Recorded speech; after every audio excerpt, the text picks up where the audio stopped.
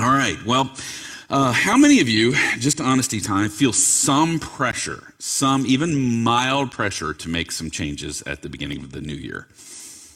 Okay, most of us, right? I don't know where this comes from. I think it's just the passing of time and maybe some marketing by health clubs. But we feel some pressure to establish a new behavior in our lives, right?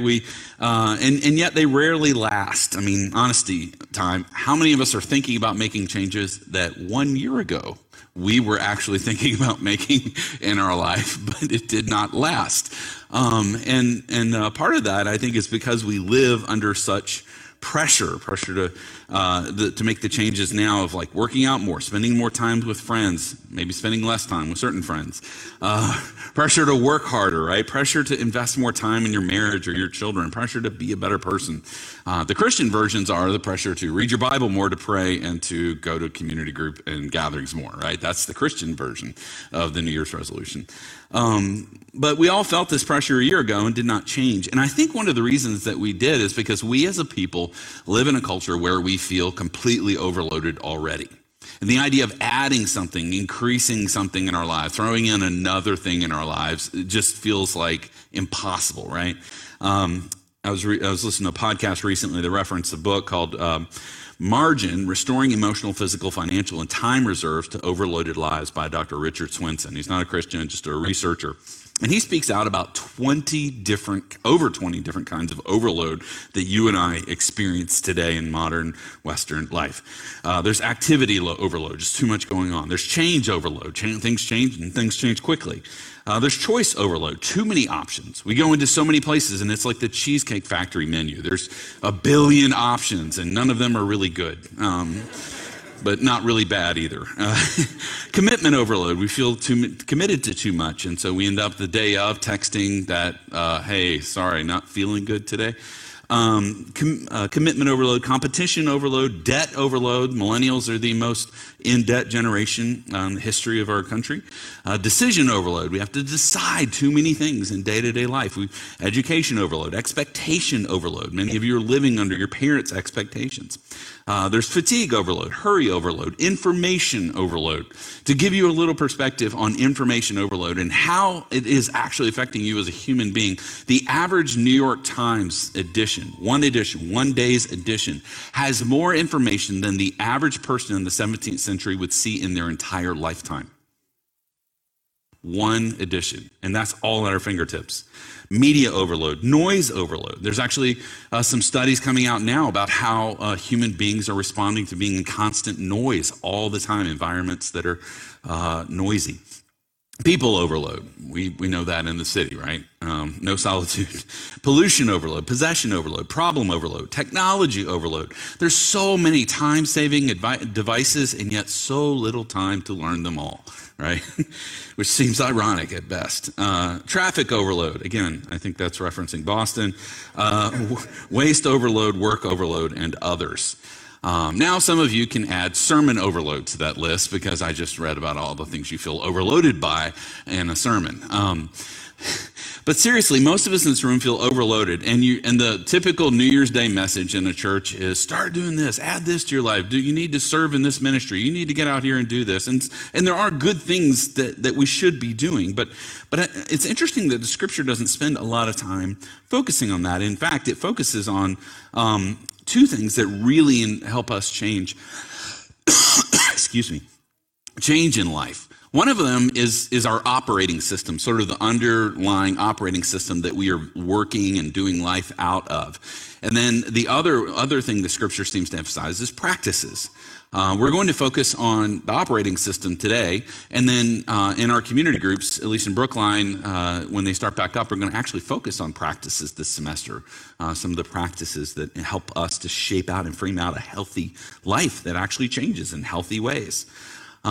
But today we're looking at the operating system, and grace is that operating system in our life. Grace is God's love in practical form in our lives. How does God love you? How does God love me? It is by grace. It is through his son, Jesus Christ, and in practical grace that actually impacts the way you and I live each day. What he wants to do today, and I want to just just let you feel free to like slide that to-do list off your burner, that like all the things that you think God might want you to do. I'm not saying don't do any of those things. I'm saying if you do those things without dealing with the underlying operating system, in a month you'll fail and you'll feel guilty. In a year from now, you'll be thinking about, oh, it's New Year, I should probably start doing these things again, right? And so what I want us to talk about is the operating system, that then out of that we can begin to follow Christ more fully and experience his goodness in our lives. And that operating system, that framework is grace. And that grace, what we're going to see in Titus chapter 2, verses 11 through 14 today, is that grace is meant to be training us on a daily basis. It's meant to be training us. Look at Titus 2, 11 through 14. When I'm done, I'll say, this is the word of the Lord, and I invite you to respond by saying, thanks be to God. For the grace of God has appeared, bringing salvation for all people, training us to renounce ungodliness and worldly passion, and to live self-controlled, upright, and godly lives in the present age, waiting for our blessed hope, the appearing of the glory of our great God and Savior, Jesus Christ, who gave himself for us to redeem us from all lawlessness and to purify for himself a people for his own possession who are zealous for good works. This is the word of the Lord. Thanks be to God. So we're going to see today, I remember studying this text years ago I keep coming back to this text, how this text has a past, a present, and a future orientation. There's a past orientation, a present orientation, and a future orientation. The past, we see that grace trains us to get past our past. It helps us to live in the present and to have hope in the future. So let's look at this together. First, grace trains us to get past our past, and you can see the past dimension here in verse 11. He says, for the grace of God has appeared, bringing salvation for all people. That's past tense, right? And then later on in the second part of verse 13, he says, our great God and Savior, Jesus Christ, who gave himself for us to redeem us from all lawlessness and to purify for himself a people for his own possession who are zealous for good works. So these are past acts that Christ has done, that you and I are supposed to look back to, that what he has done is he has already purified us. We just sang a song, Testimony, and declaring that Jesus Christ, the righteous, by him we are justified. That's done. That is finished. If I could say something that is incredibly simplistic but so easily forgotten as a Christian, is everything that you need forever to have a relationship with God and to know him and to be adopted into his family and given his kingdom and to be with him in eternity has already been accomplished by Jesus. It is done. It is finished. Your freedom has been declared. You have been liberated. Redemption, justification, all of those things have happened. And it is in our past, in past historically, and in your and my past, we can look back and see that it's done. It's finished. Tim Keller said, if you were 100 times worse than you are, your sins would be no match for his mercy. The longer I'm a Christian and the more I study Scripture, the more I realize how important this is.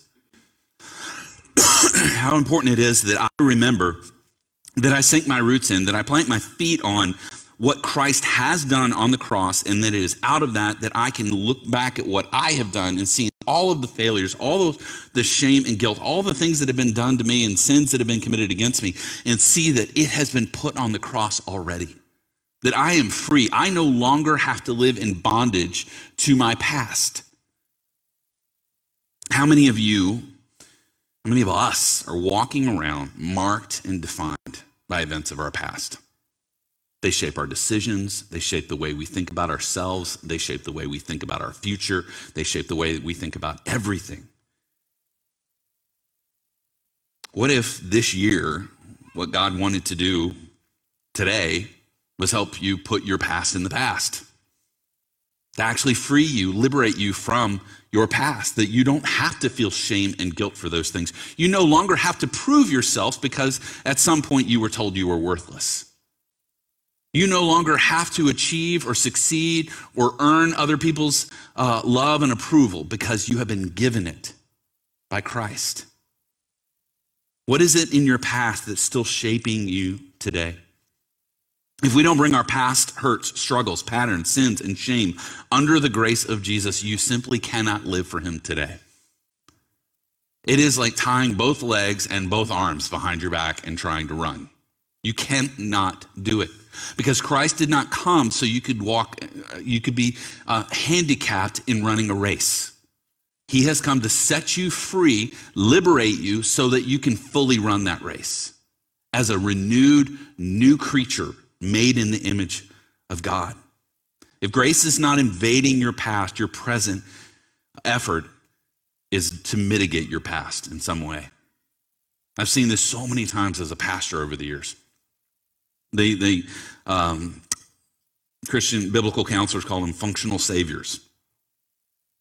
People look to their career. They were told they were worthless. They were told by their parents, you are only what you can achieve in this world. You are only what you can earn in this world. And so then their career, their money, their position, all becomes their identity. And if that is their functional savior saying, I am worthless now. If I get that, I will be worth something.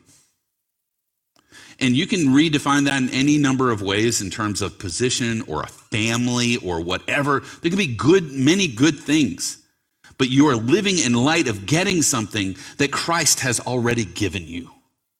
A new identity that redeems you and frees you from your past.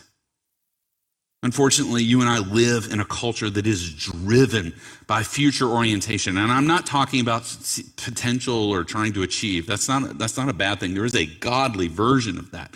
Praise God. But our culture is driven in a way that somehow we're taught if we do a thing, meet a person, achieve a role, get something, have an experience of some kind, then you will be whole. Then you will be well. Then you will experience the fullness of life. And Jesus Christ is saying, it's already done. I've done it. Put your past and all the things that are holding you in bondage, that are making you a slave to pursuing your identity in something else, be set free. For some of you, that's the single greatest thing that could happen to you before you leave this room, is to let the grace of God invade that space in your heart where hurt, pain, shame, guilt, fear, anxiety, whatever it might be, is holding you in bondage. And it is because of your past. So grace trains us to lay these things down, to put our past in our past, but it also trains us to live in the present. Paul says the gospel appeared and it did a work that endures today. It frees us from our past. But the question is now what? Well, Paul doesn't leave that open. Verse 12 says the grace of God is training us. This is the Greek word used of training children. It involves both positive, this is what you're supposed to be doing, this is the direction, good job, keep going that way, and the negative, stop doing that, don't do that, that's bad for you, that will hurt you, that will hurt other people. And we are constantly being trained this way. Every day, whether you want it or not, whether you feel like it or not, if you are a Christian, you're being trained. I just think we don't take it seriously. We don't take the fact that part of our living in the grace of God is that grace is training us every single day. Many of you know I served as chaplain to the Red Sox for 11 seasons, and during that time, I got exposed to top athletes, right? I mean, I got to like a front row seat up close and personal, and it was really astounding to me to realize the depths of what goes into their training. They are the everything from the types of foods they eat to their sleep schedules to what kind of proteins they're using to studying film of an opposing pitcher for the next day to meeting with analytics coaches that will help them break down how their swing is not perfect right now or how their pitching needs to change by 2 degrees or 4 degrees or 2 inches or and then then every single game they're studying the opposing pitcher. They're literally watching video of the opposing pitcher so they can prepare to hit when he throws the ball at them. So much goes into the 7 months out of the year. They are immersed in this. I mean, like I had no idea how much of their life is controlled by this. They are in training all the time from the beginning of spring training till the end of the season. And I wonder if you and I take our Christian life that seriously. Do you see yourself in training? Or is you got your life and then your Christian life's kind of over here on the side and you like throw it in when you can, or it's probably good for me to pray. I'm having a hard day at work. I should pray. Rather than understanding that hard day at work is part of your training. If you were to evaluate your 2022 through the lens of training in grace and all the aspects, what would your grade be? Now, some of you never earned anything below an A in your entire life. But I'm guessing you probably got at least a B or a C or maybe worse.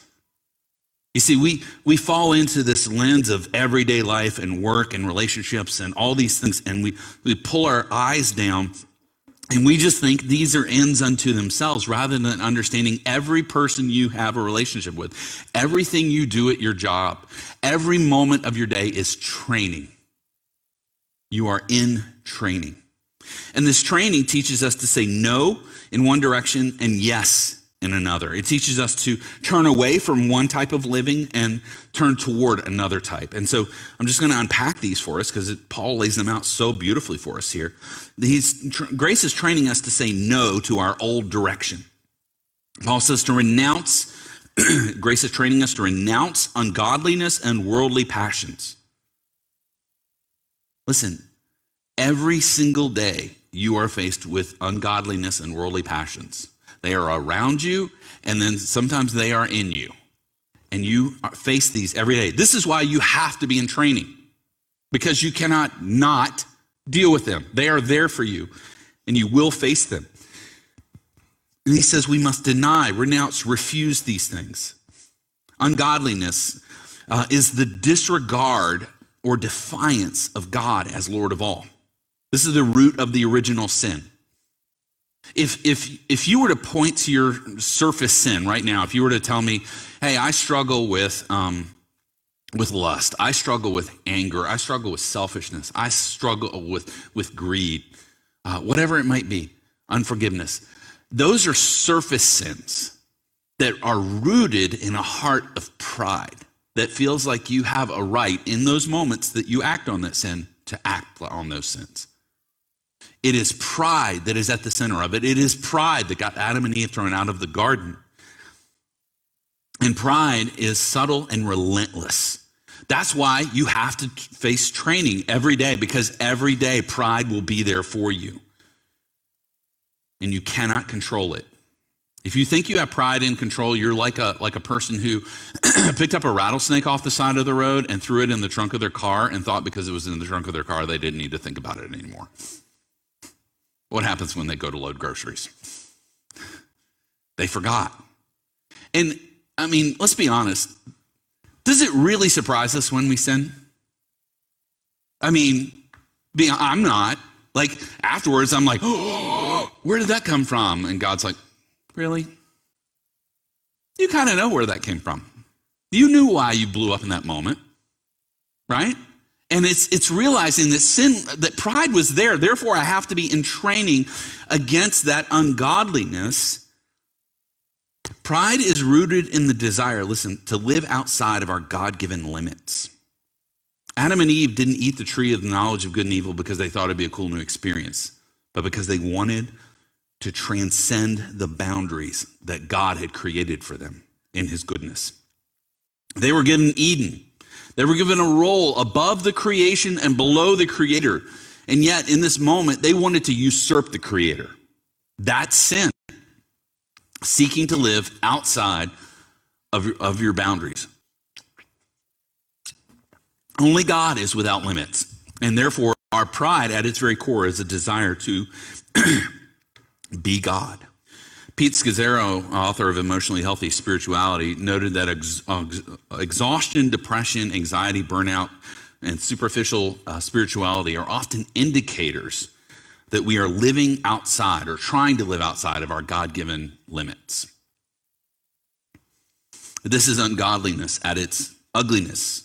It's a refusal to be finite by a finite creature. I do what I want, when I want, how I want. All the while, our emotional, physical, and relational unhealth is proof that we are not God.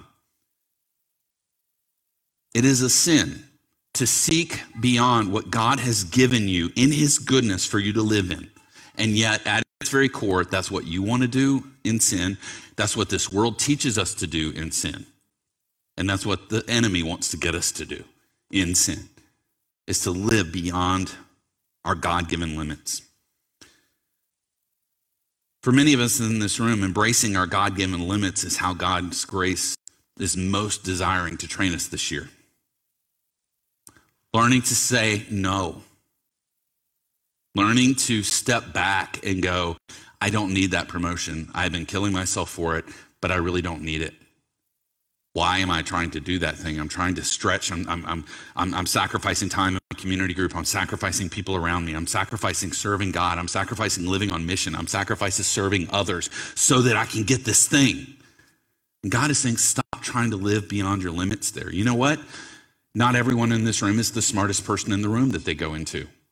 And that's okay. You guys know that that's like one of the hardest adjustments for freshmen at some of the top tier schools like Harvard and MIT, right? Those that discover they're in the bottom 25%. They've never been anything but the top 1% their entire lives, and now they find out they're in the bottom 25%. I actually found out this the other day. MIT doesn't even give grades to freshmen anymore. It's elementary school. They give them check marks, basically. Seriously. And it's because they need to be able to adjust being in a space where they're not the smartest person in the room. Living within their limits. Some of you emotionally, socially, intellectually have limits, and it's okay to accept them. In fact, God would say that's a good thing. That's not being down on yourself. You cannot be everything. I know I was the first generation that my parents told me I could be whatever I wanted to be in life, right? Do not tell your children that. Better to tell them God made you unique and you can be exactly what God wants you to be. And I'm going to help you discover that. How much better is that? When they figure out, well, I want to be a football player, but the guy's 5'6" and 100 pounds soaking wet, right?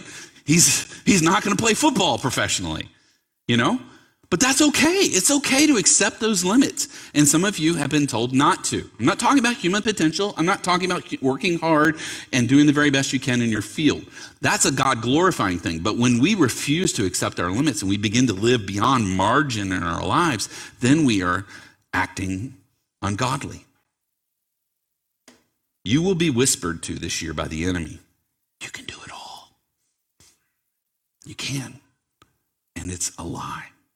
Grace says you are made in the image of God, redeemed by the Son of God, and given a life with limits to know and enjoy God. So that's ungodliness. We say no to that. And deeply connected with that is worldly passions. The word here is stressing inward desire or lust rather than the object of that desire. These are passions that are contrary to God. They are worldly instead of godly. This is my kingdom come. My will be done on earth as it is on earth, right? It is you wanting to establish your self-centered life. This gets beyond the general idea of sin and digs at the recesses of our hearts. How many of us are more worried about building our kingdom than the kingdom of Jesus? Let me help you evaluate that. If I were to ask you to name your top three greatest hopes for 2023, what would they be? Do you long to love God more in 2023? Do you long to love other people more selflessly?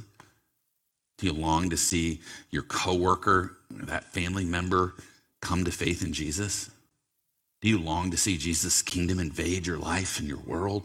Do you long to bear fruit, being connected with the vine of Jesus? Or is it about career or a new hobby or a new habit of some kind? Those are not evil things. I'm simply saying those should be subservient, because if they become ultimate, it is very clear that we are living for worldly passions. So we say no to these things, ungodliness and worldly passions, and we say yes in a new direction. Verse 12, grace trains us to live self-controlled, upright, and godly lives in the present age. The adverbs here stand emphatically in the Greek before each verb and sort of point to what I'm going to call inward, outward, and upward dimensions of our training. The inward part is the self-controlled life. This is literally in the Greek meaning of sound mind, sensibly, or soberly. This is the opposite of ungodliness, where the mind runs wild into sin. Your mind should be run by a pursuit of Christ, but sin is always waiting for you. It killed you once, and it would kill you again if it could. Self-control recognizes the battlefield. Listen, the greatest battles you will face, I'm not saying there aren't some outward battles, but the greatest battles you will face for peace and joy in 2023 are in here. They're in the room right now because they are in you. Because I have seen people, and I could read story after story of people who have faced the most horrific circumstances that human beings can face and still found peace and joy in Christ. So it can't be about your circumstances. It has to be about where your heart is. Are you sober-minded? I want to commend a book to you, Live No Lies by John Mark Comer. If you've not read it, I talked about it, read it last year and shared some of it in the messages, but he shows like how our enemy stacks up against us in life, deceptive ideas that Satan sows into our minds to rebel against God, to usurp his position, to press past our limits, that these play to disordered desires in our hearts, that we long to be significant, we long to be the center of things, and then are normalized in a sinful society that we live in. Aside from these three things, there is absolutely nothing stopping you from following Jesus fully in 2023. But that's a lot, isn't it? Just the world, the flesh, and the devil. That's all. Do you see why you got to be in training? Why you can't take a day off. It's got to be, you've got to have that clear-minded, self-controlled life. Grace trains us. You see, Jesus faced temptation and practiced self-control and was clear-minded. And so now grace trains us to do the same thing. That's the inward part of it. The outward part of it is upright, the upright life. Living righteously is like having Christ-like character. This is what those around you see. And I would argue they see because you are living a self-controlled life in your heart. You are sober-minded in your heart. Therefore, your life reflects Christ to other people. The gospel's training, or grace is training us to live out the gospel, to love others like Jesus, to serve others like Jesus, to make others' well-being above our own. Listen, I want to say this one more time to you. This is almost zero to do with you radically changing your schedule. Maybe you do. Maybe you need to change your schedule. But I'm not adding anything to it. I'm just telling you, you've got to face work differently this year. You've got to face school differently this year. You've got to face your relationships differently this year. With a self-controlled mind, a sober mind, understanding you're being trained and tempted and pulled in 1,000 directions at once, and only Christ is king. Only Christ is your Lord. Grace is training you to say no to ungodliness and worldly passions, to have a self-controlled heart and live an upright life in front of other people. And this is the 1 Peter 1:13 through 16 show us here. Therefore, preparing your minds, this is a parallel passage. Preparing your mind for actions, being sober-minded, set your hope fully on the grace that will be brought to you at the revelation of Jesus Christ. As obedient children, do not be conformed to the passions of your former ignorance, but as he who called you is holy, you also be holy in all your conduct, since it is written, you shall be holy, for I am holy. The preparing your mind for action is a very interesting image in the Greek. The old translations say, gird up the loins of your mind. And because that's exactly what the image is. See, in that culture, you had a robe on, and if you were going into battle, you wouldn't want a robe, down here around your ankles, like, not you can't move, you can't jump back and forth, you can't fight, right? You're not in a position to fight. So you would take that robe and you would pull it up, and you would tuck that robe into your belt. Like you pull it basically from behind and in the front and tuck it in your belt so your legs were free to move. That's the picture here. With your mind. Isn't that awesome? It says, gird up your mind. Get your mind ready. Be sober. Be serious. I'm not saying don't have fun, but be serious about the fact the enemy is coming after you. And then out of that, live an upward or godly life, a life that is for God, glorifies God. This is our character, our motivations, our words, our actions reflecting Christ to other people. The word could be translated reverently. It is a God-honoring life. Listen, how many of us have the flavor of Christ on our lives? 2 Corinthians 2, Paul talks about us being the aroma of Christ to those who are perishing. Aroma. Are you smelly? Are you smelling a good way? Not or like a good way, like essential oils, and not a bad way. Are you? Do you have that flavor of Christ on you in your life? Christ desires for that for you. You're being trained to do that. Now, this is difficult, and I know you can feel like, man, this is so much, Blaine. It seems impossible. And let me just assure you of something very simply: it is impossible for you. Because you simply cannot do this by yourself. That's the problem with New Year's resolutions, is we have to sit in our room by ourselves and go, I'm going to do this year. And then we try, and we last a week, a day, or week, or month, whatever. But what Jesus designed for us is to be self-controlled, upright, and godly in a community of people. You see, you cannot stand the world, the flesh, and the devil by yourself. You have to be intricately connected in community. Like I've used this illustration before, but it's such a good one that I've never seen one that's better. Some of you are from the West Coast, so you've seen the redwoods, right? Teresa and I got to go out there years ago and got to see the beautiful redwoods, tallest trees in the world. The tallest one is 378 feet tall. That is taller than a football field. That's insane. It's 378 feet tall. One of the very interesting things about redwoods is that they have extremely shallow root system, like 5 feet, 6 feet. A 378 foot tall tree has roots 6 feet deep. Now, the problem is that when your roots are only 6 feet deep and you're off by yourself, what happens to you when a storm comes? You get blown over. But what redwoods do is grow in groves together.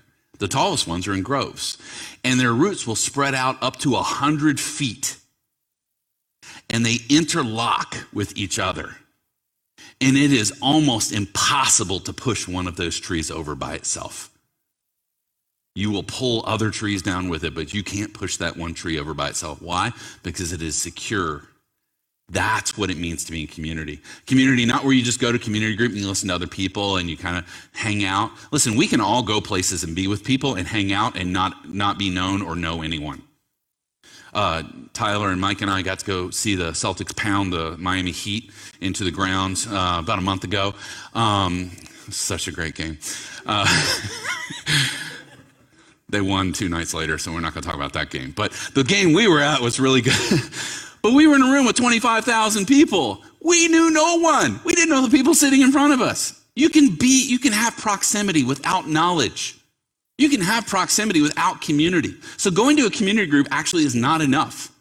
You've got to be willing to go to a community and open up your life as other people open up their lives. Listen, let me share this with you. They need you to. Other people need to hear how you have struggled so you can help them while they're struggling. That's how we grow in godliness together. That's how grace trains us. And finally here, grace trains us to live with hope for the future. So our past, to let go of our past, trains us to live in the present, saying no to ungodliness and worldly passions, and to live upright, godly lives in this present age, and then looking to the future. Maybe more so than any time in my life, the future is kind of scary, isn't it?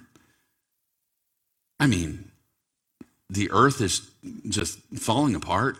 We're destroying it as fast as we possibly can, right? People are destroying each other. Like, anybody who puts their hopes in politics is a bit naive. And seeing how messed up politics is right now, anybody who puts their hopes in companies or corporations or nonprofits, like so much brokenness across the board. And we as a human race are not doing great right now. Well, we have incredible advancements. We're learning a lot of great things, but we are not doing great. The world is not a hopeful place, is it? Is it? It's not. Maybe more so, again, than any time in my life. I'm like, look at the future of our world, at least the future of our country, and I'm like, this doesn't look too great. But that's not where Christians are to live, because our hope never was supposed to be in this world. Our hope is never to be in this world. You were never supposed to hope that somehow the next election, the right person gets elected, or the right people get elected, or the right policies happen, or that's your hope, that's your dream. That'll make everything perfect. That'll be utopia. That's what our culture believes, because they have this idea. This is one of the craziest, most profound things I ever heard. They want the kingdom of God where there's peace, justice, and love, but they do not want the king. And you cannot have the kingdom of God without the king. We live in the kingdom of God. We should not live in fear. We should not live in anxiety. Verse 13, waiting for our blessed hope, the appearing of the glory of our great God and Savior, Jesus Christ. Jesus invites us into a radical hope. Right now, the God of this age is seeking to steal, kill, and destroy this world. Be careful to not put your hope in it. I'm not saying that we can't do good things, shouldn't be doing good things, shouldn't seek to serve, to help, to bring justice. Those are good things. They just simply are not the ultimate things we should be hoping in, because we will be disappointed when things don't happen. I was finishing up my Bible reading last week, and I always love Revelation. I used to read it listening to the Lord of the Rings soundtrack. So good. I don't anymore, but I do listen to music while I'm reading, and I came across Revelation 11. Actually, I've read Revelation twice in the last 2 weeks. So Revelation 11:15 says, "Then the seventh angel blew his trumpet, and there were loud voices in heaven saying, 'The kingdom of the world has become the kingdom of our Lord and of his Christ, and he shall reign forever and ever.'" He will reign forever and ever. That's where your hope should be. That's where you should be resting your hope for this year. The word waiting here is not just waiting like being in a waiting room. It literally carries the idea of an eager expectation or longing. So I ask you, what are you longing for in 2023? Because I can say this beyond a shadow of a doubt with a group this size. 2023 for some of you will be the worst year of your life. It just will be. Some of you will experience hurt like you never did. You'll lose a loved one. You'll find out you have cancer. It will strike at you. And for some of you, 2023 will be the best year of your life. You'll meet that spouse, you'll get that job, you'll start your family, you'll buy a home, and so many little things. And only the hope of Christ is enough for both of those. Only the hope of Christ keeps you from, if 2023 is your best year, from turning that into an idol in your life. Turning that spouse, turning that relationship, turning that promotion, turning that position, that degree into an idol in your life. Because your ultimate hope's not in that, it's in Jesus. And it can also keep from crushing you as your hope in things in this world get pulled apart.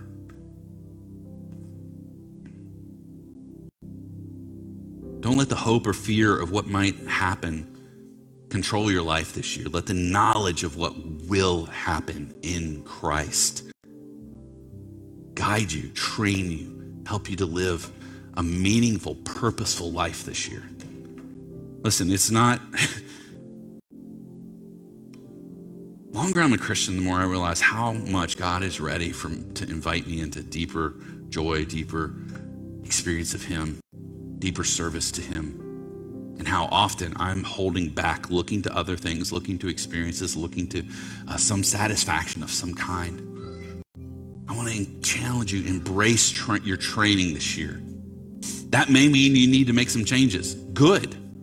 You cannot run 1,000 miles an hour trying to get everything in life and still follow Jesus. So maybe you do need to make some changes. But make the changes because grace is training you, not because it's a New Year's resolution. Let's pray together.